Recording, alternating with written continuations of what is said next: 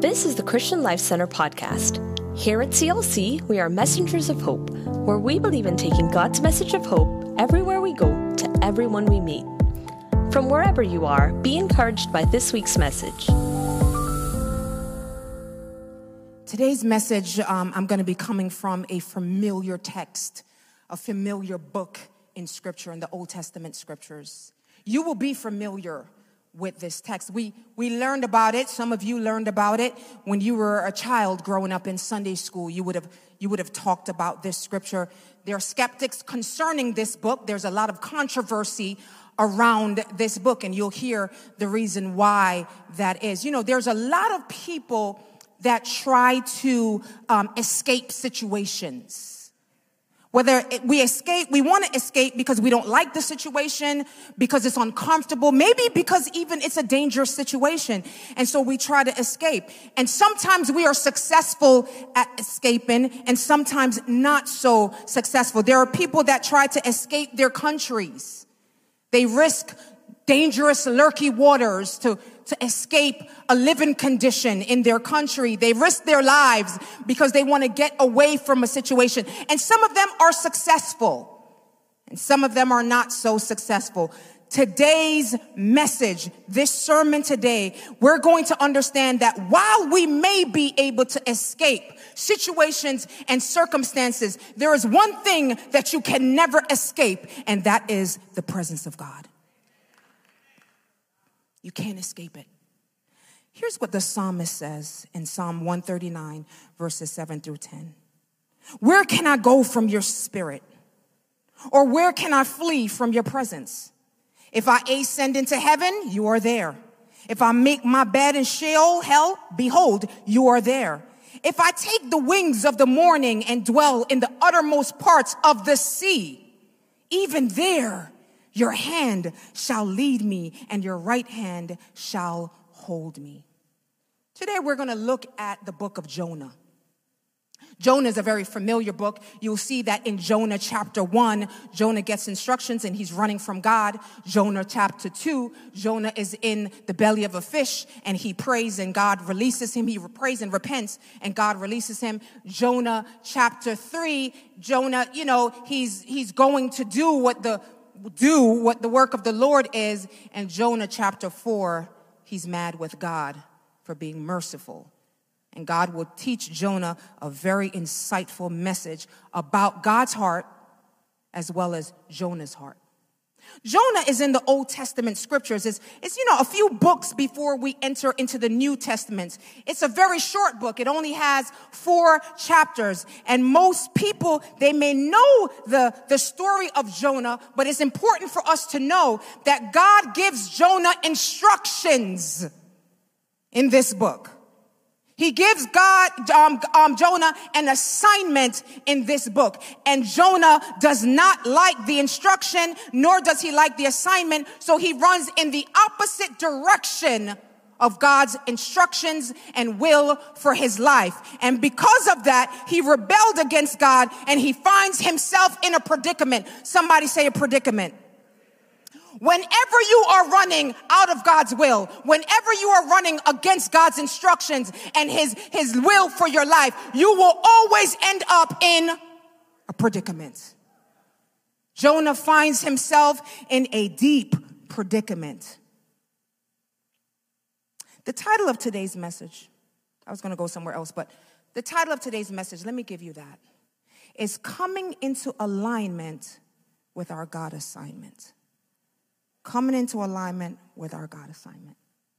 You know, a lot of people think that this book is about Jonah because it's named after him. Some people may think that this book is about a great fish. Or some people think that it's about a wicked city named Nineveh. But this book has nothing to do with that. Oh, it depicts it, it talks about it. But this book is about God's sovereignty. Say sovereignty. Sovereignty means God created all things.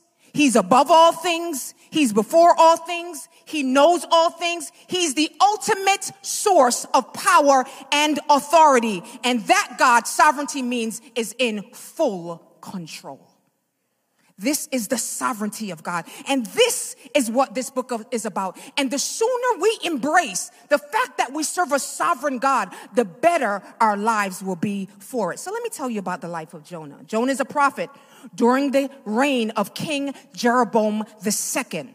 About 760 BC, he was a prophet to the northern kingdom of Israel. And at this time, God instructed Jonah to go and preach a threat of judgment to the city of Nineveh. This is not norm for prophets in the Old Testament, because prophets in the Old Testament will give a word to the children of Israel. They didn't necessarily go out of the nation to give messages to surrounding nations. But every now and again, God would do that. And this is where we find Jonah. I want us to read Jonah chapter 1, verses 1 through 3. I was going to read the entire chapter, and I said, well, that'll be too long. And then I thought, some of y'all didn't read the Bible all week. So if I read the whole chapter, that will cover the fact that you haven't read the Bible. But we don't got time, so. Jonah chapter 1, verses 1 to 3. Here we go. Now the word of the Lord came to Jonah, the son of Amittai, saying, arise, go to Nineveh, that great city, call out against it, for their evil has come up before me. Verse 3.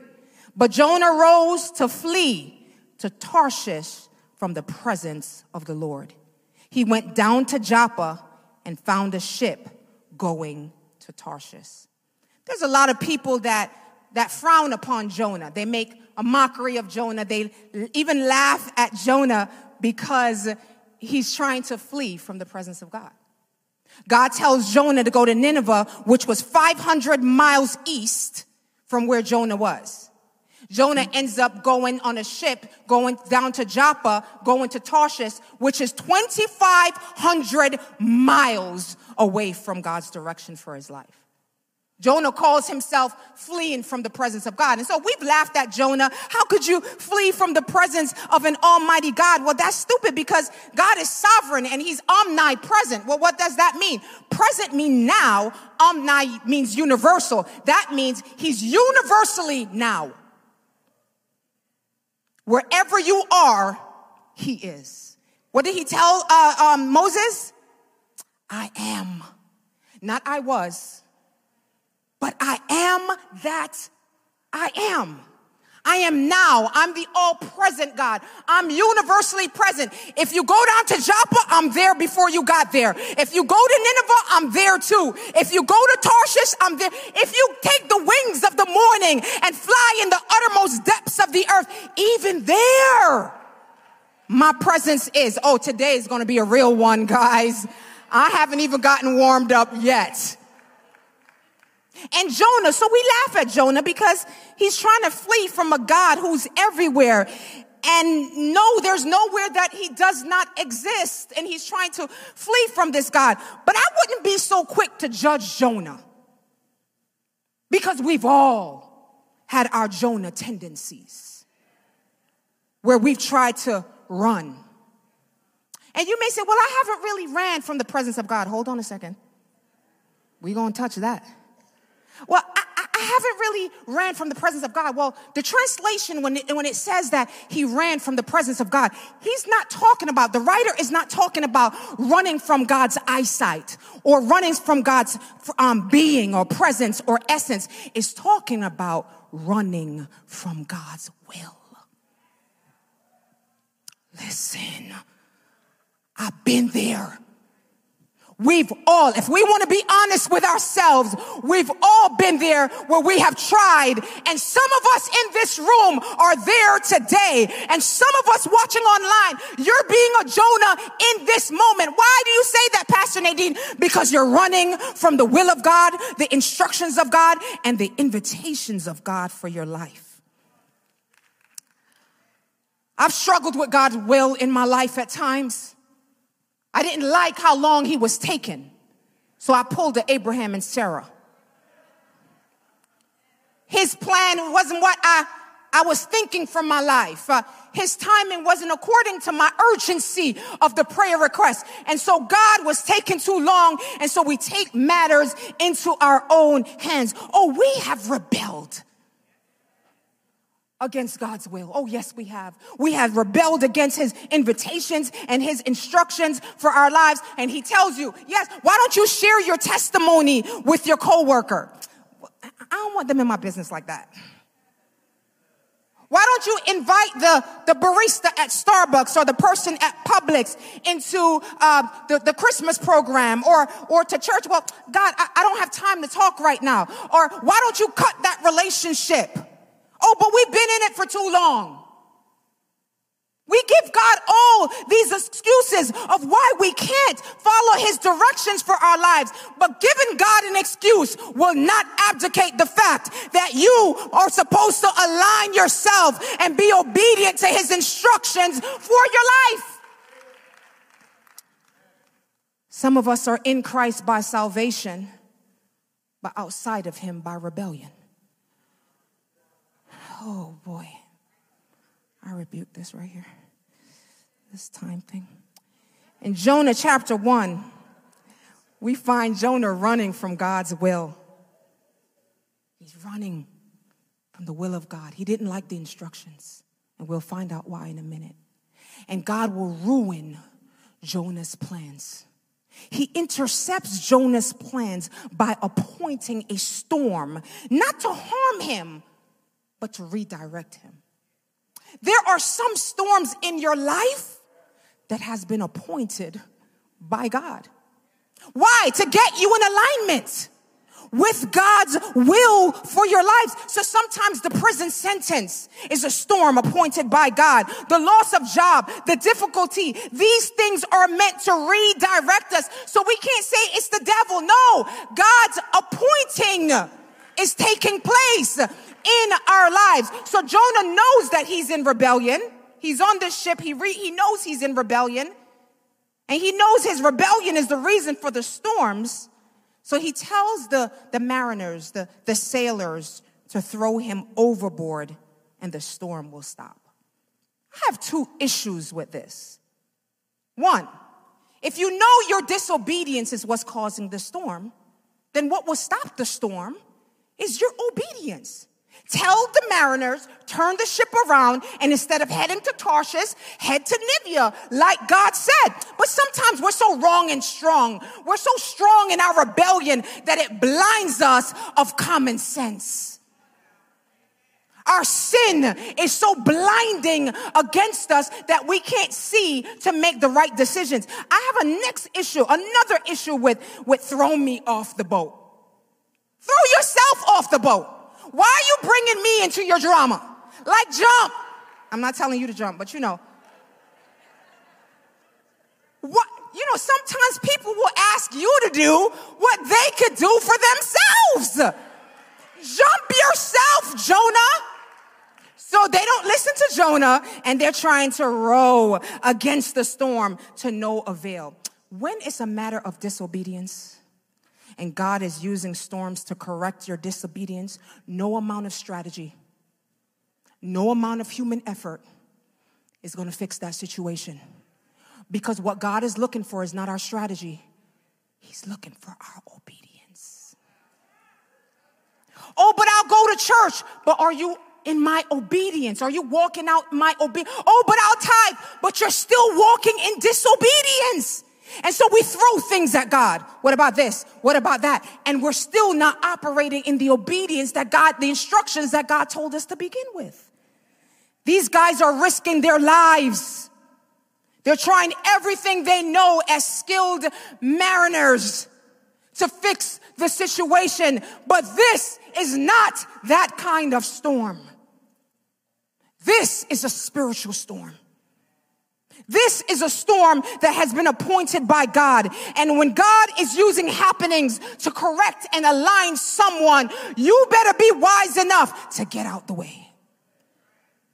Let God's process work itself out in that person's life, because you can become a hindrance to the will of God in that person's life. You know, we constantly jump into the rescue. There's something that I have to do, and if I don't do it, then it won't work. No, God is God.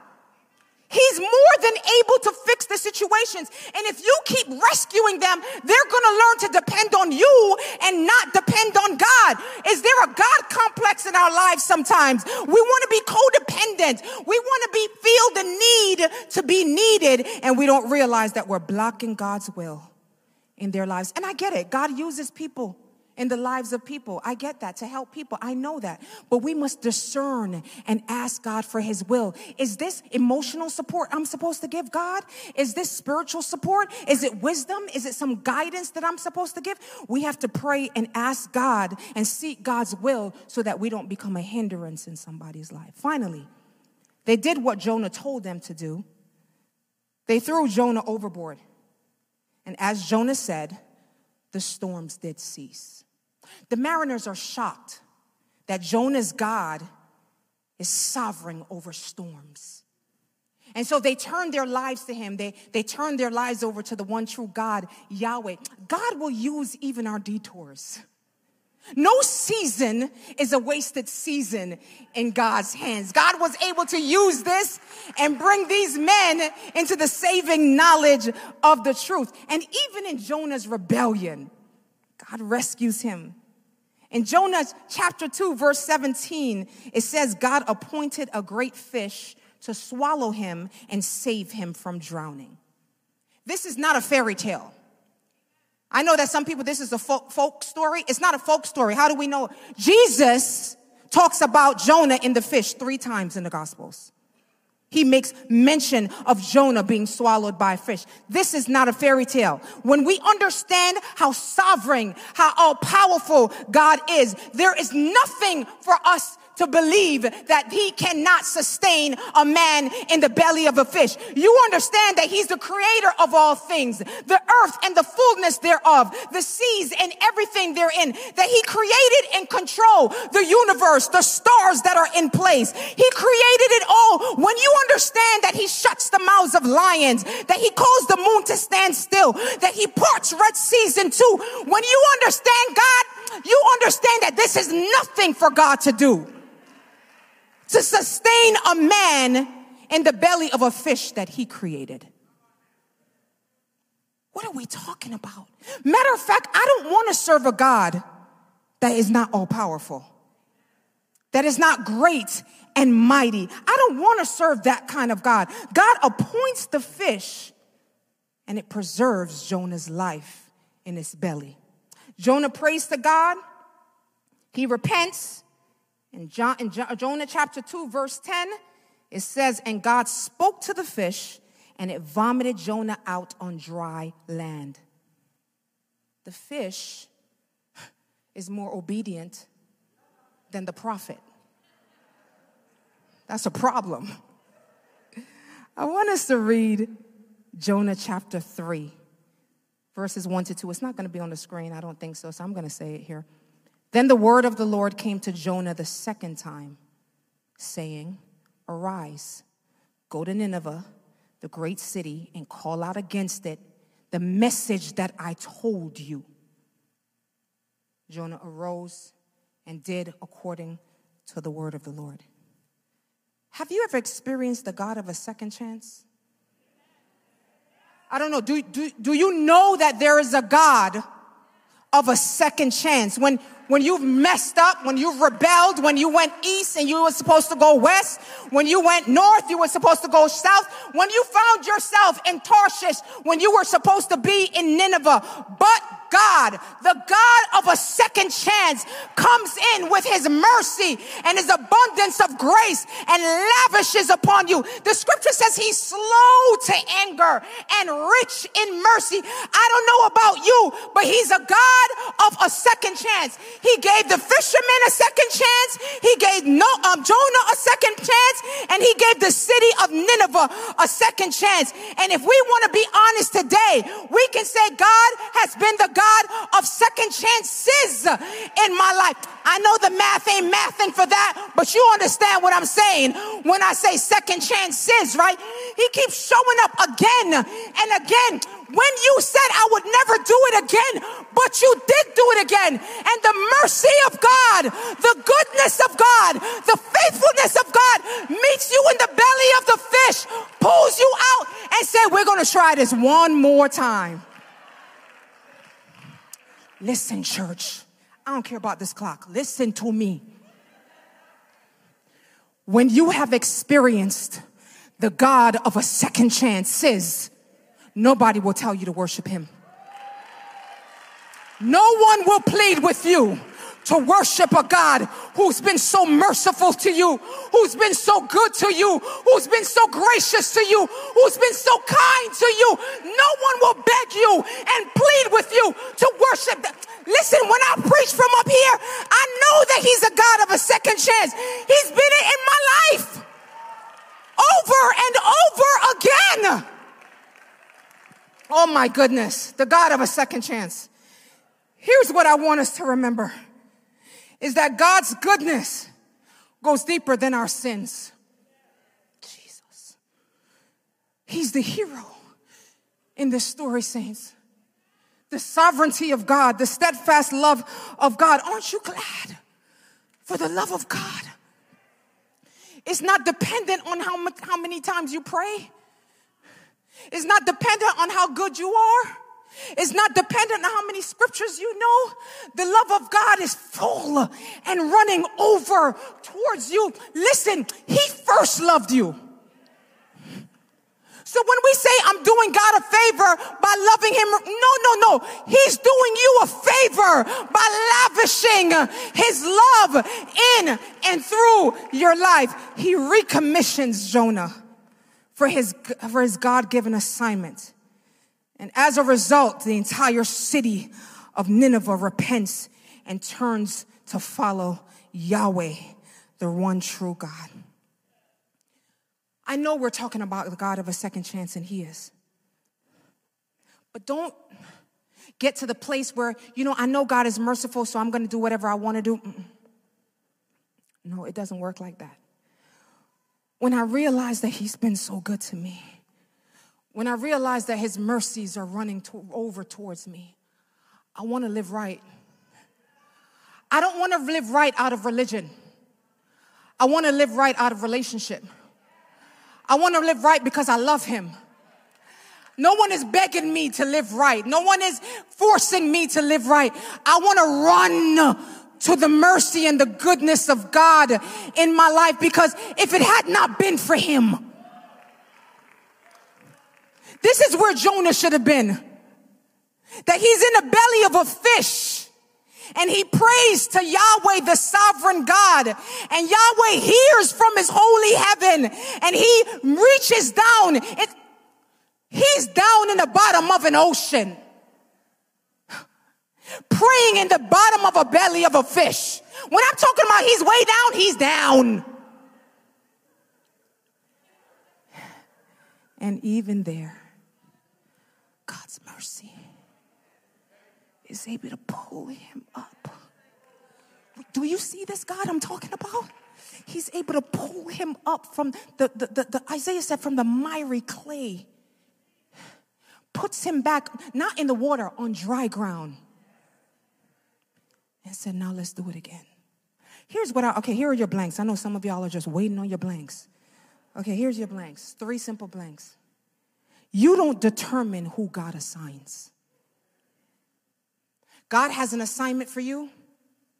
You don't determine who God assigns. Here's what he said to Jonah. Jonah 1 verse 1a. And the word of the Lord came to Nahum? No. And the word of the Lord came to Joshua.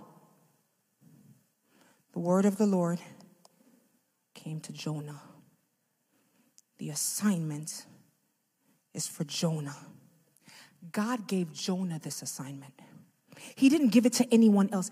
Our assignments are uniquely fitted for us. I don't have your assignment, and you don't have my assignment. And where's why that's good? I won't have to give an account for your assignment. You will have to give an account for your own assignment. You remember when Peter messed up and Jesus resurrected from the dead, and Peter sinned against Jesus. One of the, to me, most embarrassing sins somebody can do to our Lord Jesus Christ is to deny him after you've lived with him for 3 years. Jesus resurrects, and the first person he asks for, where's Peter? Why? Peter, you have an assignment. Why is that important? Because you would think Peter messed up so bad that God would take the assignment. He comes back and offers it to Peter. He said, feed my sheep, Peter. I remember being in a backslidden state, church. I'm not going to go into it. But I was in a backslidden state after being filled with the Spirit, after knowing Jesus, after coming into a relationship with him. And I fell so deep, and I was staying in a small condo in Lauderdale Lakes. I was a single woman at the time, in sin up to my eyeballs. And God enters that small living room and offers me again the assignment he had told me years before. And I'm thinking, I'm too far gone. I've messed up too much. I've done too many ugly things. And God says, Nadine, the assignment is still yours if you want it. And I'm living out that assignment this morning. What are we talking about? He's the God of a second chance, and he will come into your situation, but you have to respond to the assignments of God on our lives. We run from our callings. We run from our assignments. We run from our purpose because of failure, because of the past, because of sin, because of what they said, because of offense, because of hurt, disappointments, fear, shame, guilt. But no matter the reason, it will not release you of your responsibility to walk in your assignment. Let me tell you something about feelings and emotions. It will rob you of your God assignments. What they did to me, what they said to me, and I get it, feelings are real. It's real to the person who feels it. I totally understand that. But why doesn't God move according to feelings? Because feelings are subject to change. He moves according to mission. Mission and purpose. Why? They are eternal. But we allow our feelings to get in the way of God's mission and purpose. And listen, you're a part of a bigger picture. Your assignment is part of a bigger picture. But we allow our emotions and offense and feelings to rob us of our God assignments. All right, I'm going to hurry up. Every person here, every person watching from online has a God assignment. Oh, but you don't know what I've done. Every person here, under the sound of my voice, every person watching online, you have a God assignment. It doesn't matter what people think. They think that you shouldn't, or they think that you should. It does not matter. You have a God assignment. Here's what Apostle Paul says in Ephesians 2:10. For we are God's handiwork, created in Christ Jesus to do good works, which God prepared in advance for us to do. When we are faithful to the small instructions, God can entrust us with kingdom assignment. David was faithful in the field. Then he was faithful with the lion and the bear. Then he was faithful with Goliath. Then he was faithful with the armies around and the nations around. Then he was faithful in the kingdom of Israel. And then God was able to move him to become the king of the kingdom he was to fight for. Small instructions leads to kingdom assignments. We have to be faithful to steward. We're asking God for kingdom assignments, but you can't invite the Starbucks person to church. How are you going to handle the major kingdom assignments that God brings into your life when you're not stewarding, when we are not stewarding the small assignments? Your assignment is unique to you. And God will speak your assignments to you in a way that you can understand. Jonah knew the assignment. He understood it perfectly. He just chose to run from it.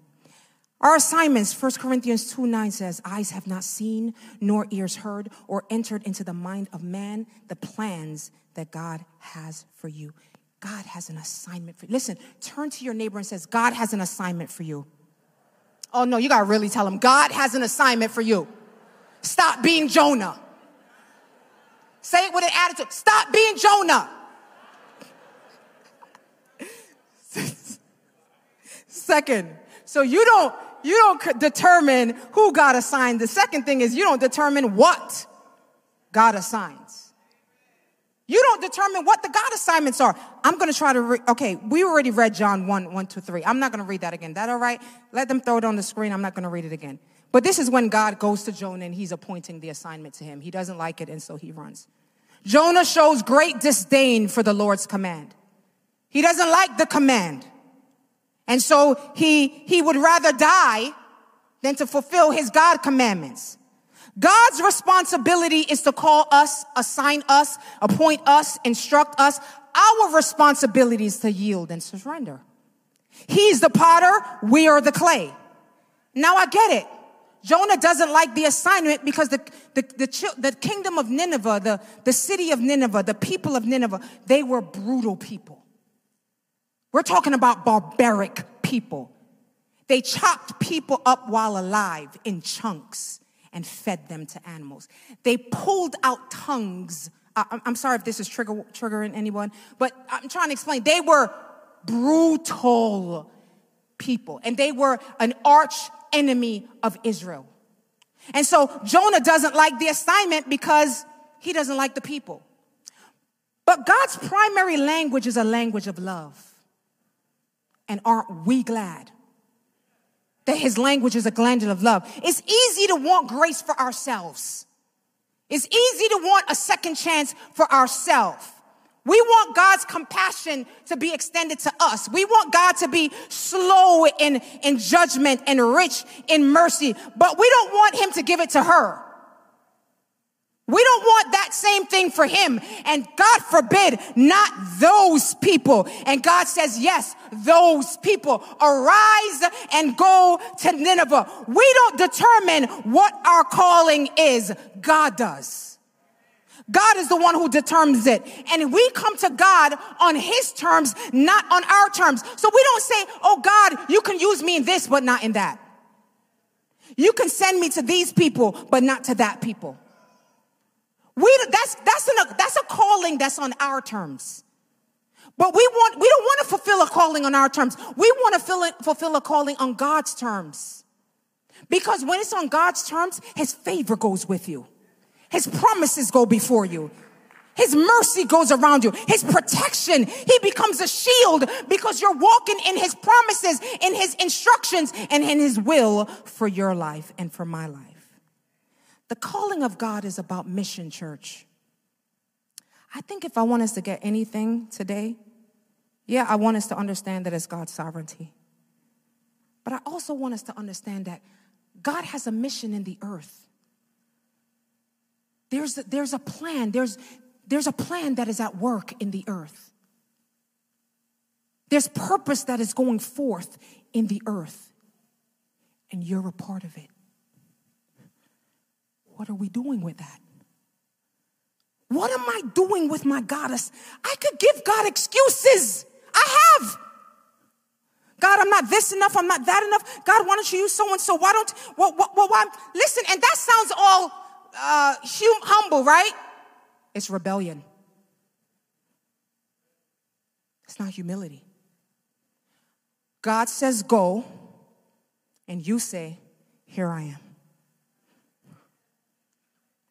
That's humility.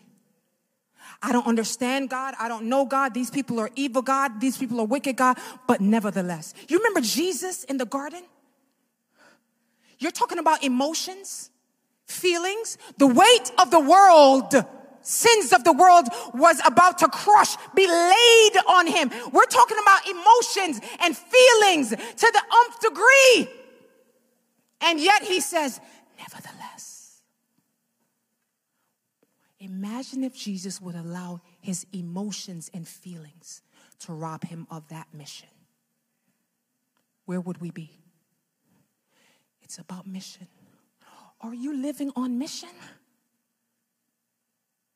Are you living happenstance? Or are you living on purpose? You were created on purpose, with purpose, for a purpose. Do you get up with that in mind? Or do you get up, you know what, well, I don't know what's going to happen. I'm just going to stumble in today. No, God, where do you want me to go today? Is there an assignment for me today? Is there someone I'm supposed to talk to today? Is there a coworker, a supervisor, someone at Publix, someone at the gas station? Whatever it is, God, lead me, guide me, align me with your mission today. But we say that we are God's children. We say that he's our Lord, when in fact we are the Lord. We go according to our will, our plans. It's me. It ain't got nothing to do with God. And we call ourselves servants of the Most High. We're self-servant. We serve ourselves. Listen to the talk. My dreams, my hopes, my plans. Even when we say the plan that God has for, even that, there's a self hidden in that. Man, I know this is, we're supposed to do like a jumpy message, an inspiring message. I hope this does inspire you to get in alignment with your God assignment in Jesus' name. Lastly, you know, I got an issue with this clock. It's telling me I got 13 minutes, but y'all telling me I got a minute and a half. Who? Maritza. You don't determine who got the assignment. You don't determine the assignment. You don't determine who God gives the assignment to. What you do determine is obedience to the one who assigns. And here's where we land. Biblical obedience means to hear, trust, submit, and surrender to God and his word. I'm going to say that again. Biblical obedience. To hear, trust, submit, and surrender to God and his word. God told Jonah to go east to Nineveh. Jonah went west to Tarshish. He went down to Joppa. Listen to this. He went down to Joppa, down in a boat, down in the water, down in the belly of a fish. Whenever you go against God's instructions and his will for your life, you will always go down. Oh, it may look like you're being successful. It may look like you're going north before people. But in God's eyes, you are going down. Obedience to God invites the blessings of God in my life. Listen, church. There's been times that God has asked me to do stuff, and I've been afraid. Oh, yes, I know who I am. I quote the scriptures. I know who God called me to be. I've quoted that. And there's times that God has asked me to do things, and my knees were shaking. Or I just didn't like what God was asking me to do. But I've learned something. It's better to obey God than wish you had. And when you obey God, even when it's difficult, even when it rubs against you, there's a peace that comes with your obedience. When people look at you and say, "What, you're leaving that?" When God called me to leave a previous job at the Hilton, and they were just like, "What? What are you doing?" Obeying God. But do you have another job? But do you know where you're going to work? I remember that supervisor said, "This is foolish." Sometimes you got to look foolish for God. I'm not telling you what I feel. I'm telling you what I've lived. And what I see men and women in this book live out. And on the other side of their obedience was the floodgate of God's purpose in their lives, of God's plans in their lives, and of God's favor and peace and joy and confidence in their lives. But disobedience opens the door for bitterness, guilt, dis-ease, resentfulness, fear, chaos, drama. Disobedience gives the enemy a foothold in your life. Obedience puts you under the shadow of his wings. When I know I'm walking in obedience, I can say, God, I'm doing what you told me to do. I remember there was this warden that was against me in the prison that I was in. This lady did everything she could against me. And all I was doing was teaching Bible studies in the prison because God told me to. And this lady would have, the guards come and drag me out by my jumper, embarrass me in front of all the women in the Bible study. She would come and have the guards flicker my light 3 o'clock in the morning while I was trying to sleep. And then finally they put me in segregation. You could Google what segregation is. I'm not going to go into that right now. And I remember being in that segregation. I said, enough. I'm not doing this anymore. I'm tired. You could do something about her, God, and you won't. You're sovereign. You're all powerful. Deal with this lady. Some things God wants to allow in our lives to develop fortitude, tenacity, endurance. And I remember saying, I'm not going to teach and preach in this prison anymore. But Jeremiah, and I felt it, said it was like fire shut up in my bones. I couldn't help but teach. What is that? Assignment. It's not according to your emotions. Is somebody hearing me today? It's not according to your feelings. It's about mission, Nadine. I got 3,000 women in this prison that needs to know who I am. Are you willing? Are you up for the task? Or are you allowing, like the city of Nineveh and Jonah, to have all these people go to ruin without knowing me? I surrendered to that call. I surrendered to that assignment. And 2 months later, that woman was removed from that prison. I didn't pray for her to be removed. I prayed for, well, maybe not, but I prayed for either you remove her or save her. I don't know if she ever got saved. All I know, she was removed, and a new warden came in that gave me everything. You want to hold Bible studies? I'll give you the gymnasium. You want more Bibles? You want more books for the ladies? Bibles for the ladies? Whatever you want, I'll give it. I wrote that lady's marital vows. Favor follows obedience to God. All right. Okay, we'll finish. Marissa, I'm not doing bad. I'm okay. What does obedience demonstrate? We're done. Obedience demonstrates our faith in God. I obey him because I trust him.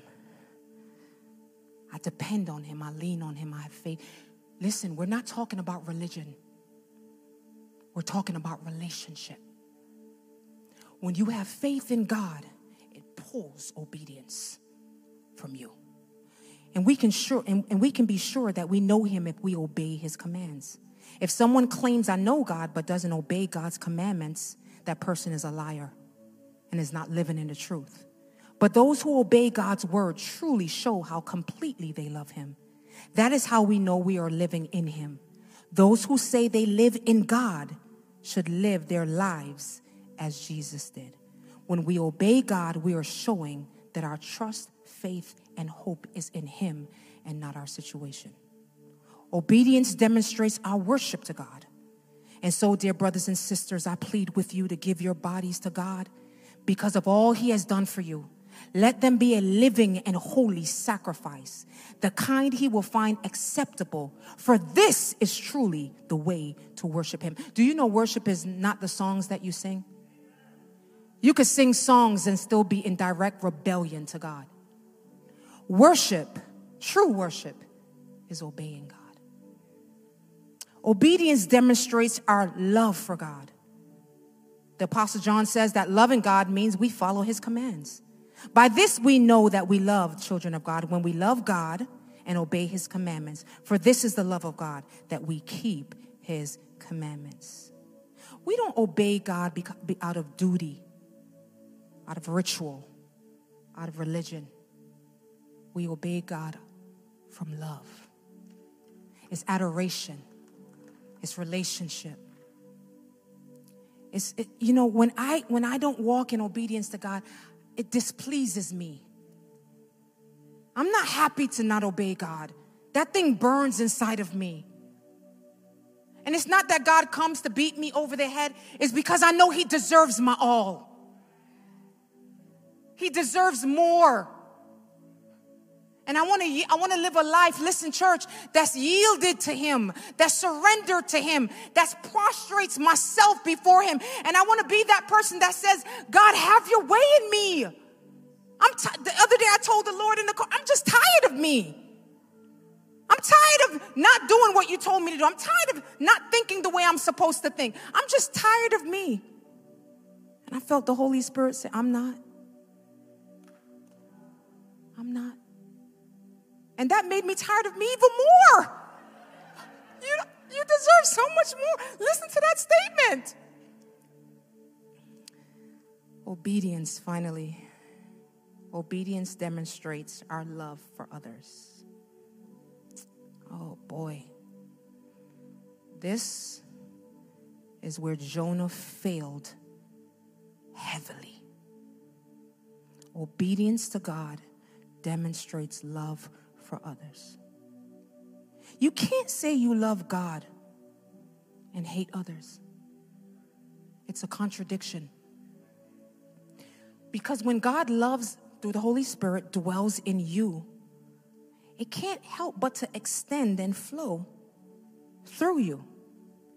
Luke 6:35-36, but love your enemies. Do good to them, lend to them without expecting to get anything back.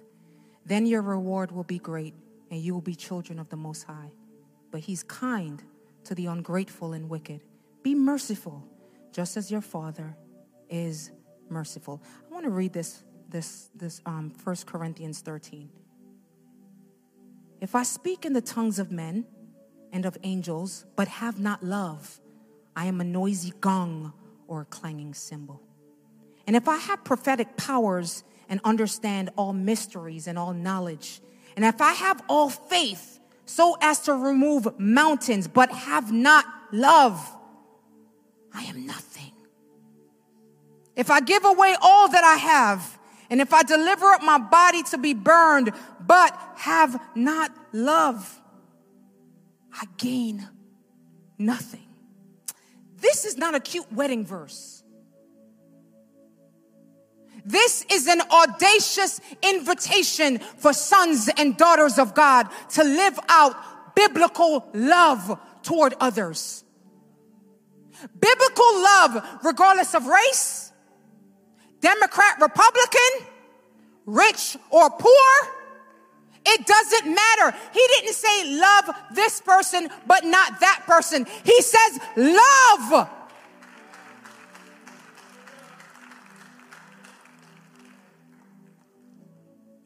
We've gotten this wrong. We say, I will love those who deserve it. Imagine if God said that. None of us could stand.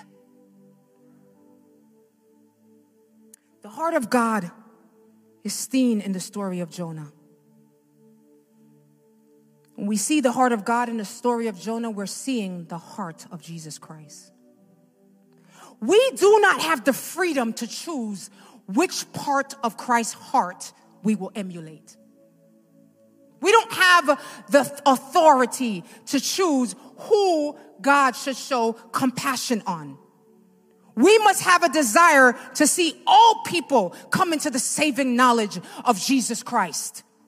Regardless, that was Jonah's issue. Regardless of their background. The love of God must be demonstrated through us to everyone. Jonah is upset with God because the people repented. This is the prophet of God. He's upset because the people repented and God shows compassion on them.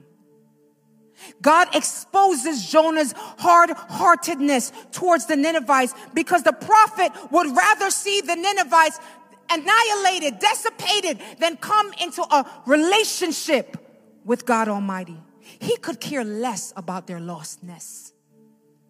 The prophet of God.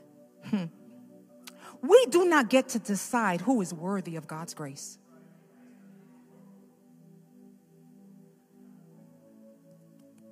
Where would we be? Are you worthy of God's grace? I know I'm not. So who are we to say who's worthy and who isn't? Our love for God is supposed to compel our love for others. People sing the songs, they have relationship with God, so there's a vertical connection.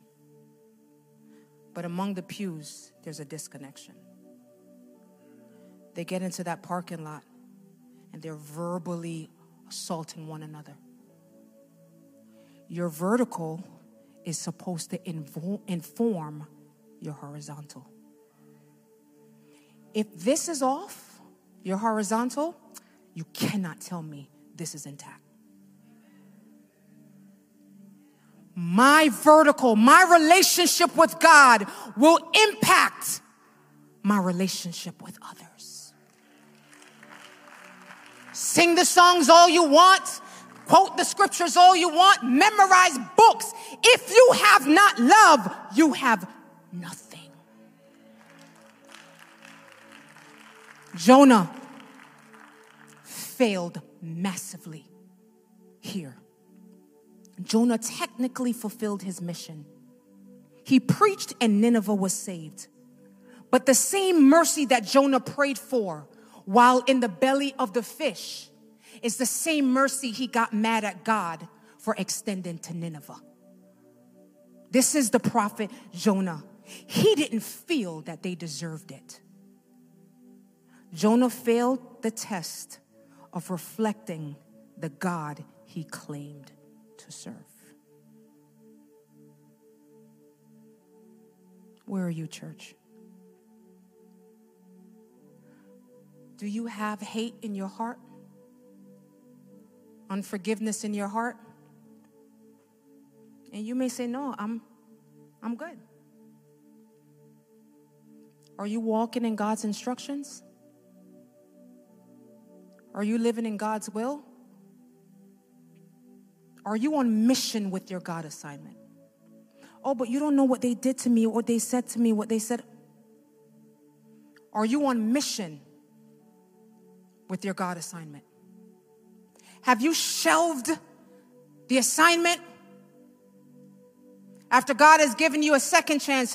Matter of fact, this is one of those second chances right now.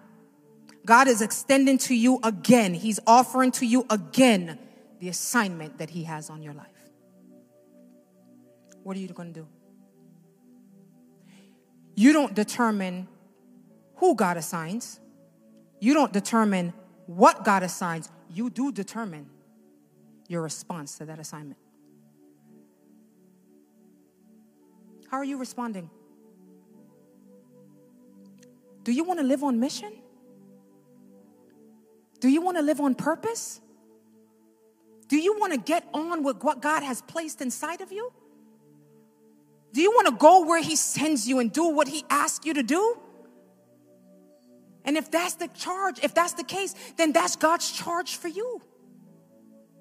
Arise and go is what he told Jonah. And Jonah arose, and ran. Are you running? Today, stop running. Get to that place where you say to God, whatever you want me to do, I'll do. It's hard. God, sometimes obeying you is difficult. And God says, I know, but I've called you to live according to the kingdom, according to my mission, according to my assignment. And in that church, there's power. Power flows. Authority flows. Unction flows. You don't even know where it comes from. You just know you said what you said.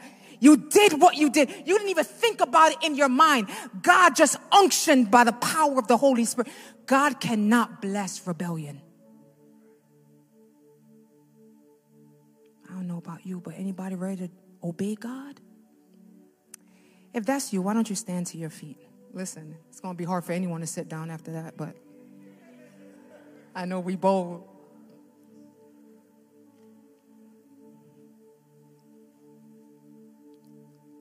He told Jonah to arise and go. It's time. The world is perishing while we sit on our pews. People are lost while we surf the YouTube for the next church service. Lord, help us. While we sit in the comforts of our home, Jonah was sleeping at the bottom of the boat while the boat was capsizing. Didn't care one iota. Let that not be us. If you want to get on with your God mission and your God assignments and the purposes of God on your life, then you got to be able to say, God, I'm here. I'm not running anymore. I'm not going west when you told me to go east. Have your way in my, you could have cars, land, bank account, all of that stuff, and you're not in the will of God. There's no peace that's going to come with that stuff. I'm telling you. We have the wealthy jumping off of buildings almost, it seems like, every few months. Wealth doesn't bring peace. The Prince of Peace brings peace. And when we're walking in obedience, no matter how difficult it is, it invites the peace of God, the joy of the Lord, the favor of God, open doors. All those things are your portion. I want to pray over you, and then the team is going to sing. We're going to pray. We're going to pray because I know y'all love the singing. But singing doesn't mean that my heart is postured toward obedience. I'm just looking at the screen and singing the words.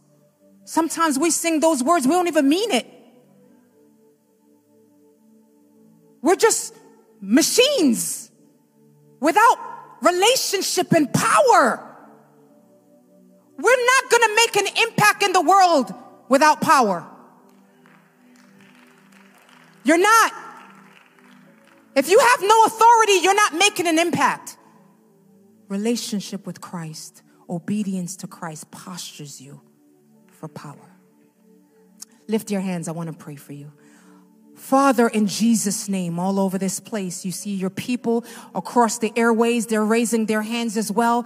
And I pray, Lord God, that you would activate and unction assignments in their lives, your mission for their lives, your calling upon their lives. Lord, begin today to align them and move them and shift them into their God assignments. I come up against every feeling that they feel, where they feel they're not good enough, where they feel that they've gone too far, where guilt and condemnation has come into their lives, where all those things are robbing them from the assignments upon their lives. Father, in Jesus' name, I cancel those feelings. I cancel the work of the enemy in their minds. I cancel defeated thoughts and selfless thoughts and condemning thoughts out of their minds. And I release unction. I release power. I release authority and obedience to obey the will of God, to obey the purposes of God.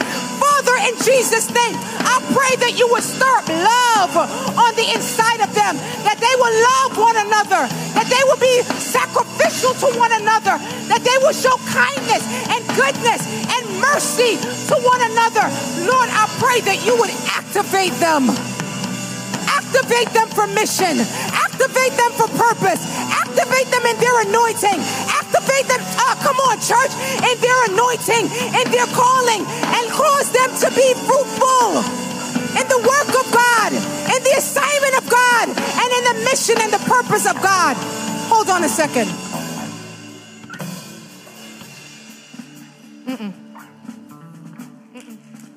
Listen, hold on. Because I just sense the Holy Spirit is saying,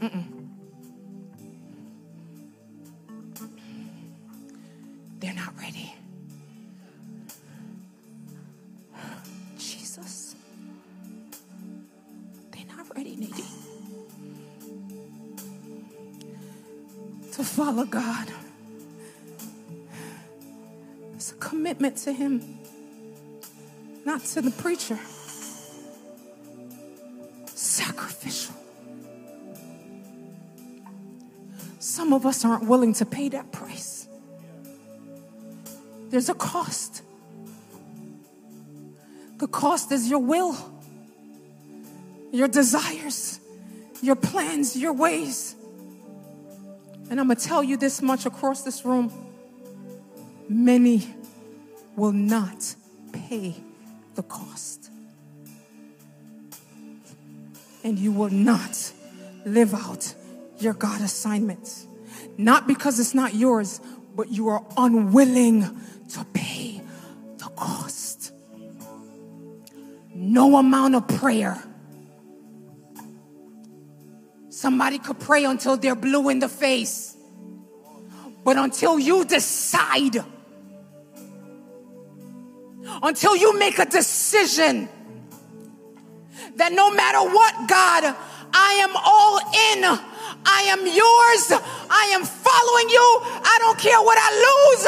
I don't care how it hurts. I don't care what the cost is. You're greater than the cost.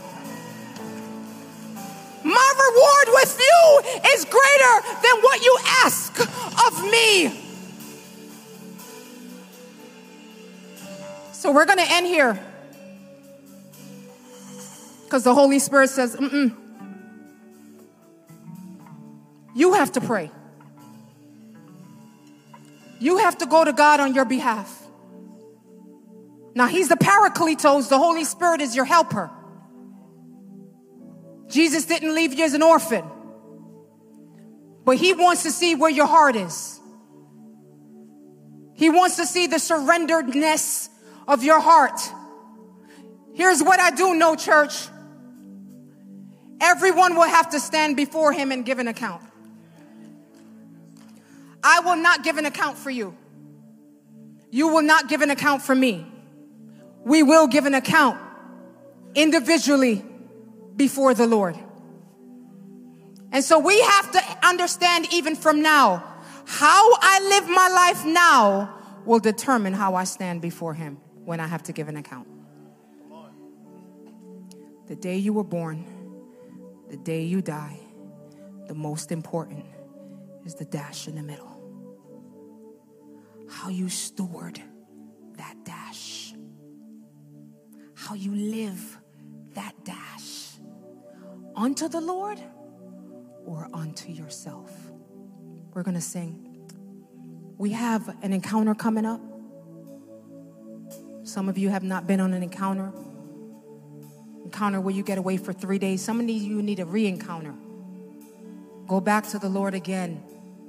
Some of you, there's a blockage and you don't know what's causing that blockage. I encourage you to go on that encounter and get away and lock away with God for 3 days. I know they gave you this,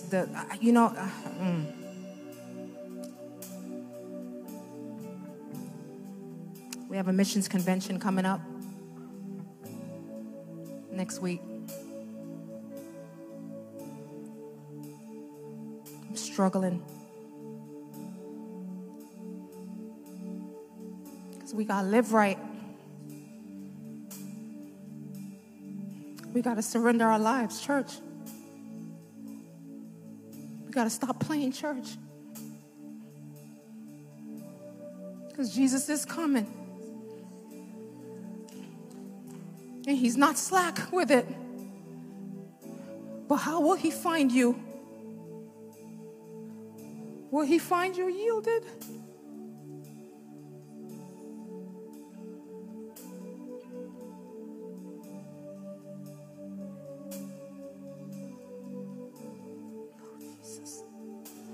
I feel like the Holy Spirit is weeping through me for you.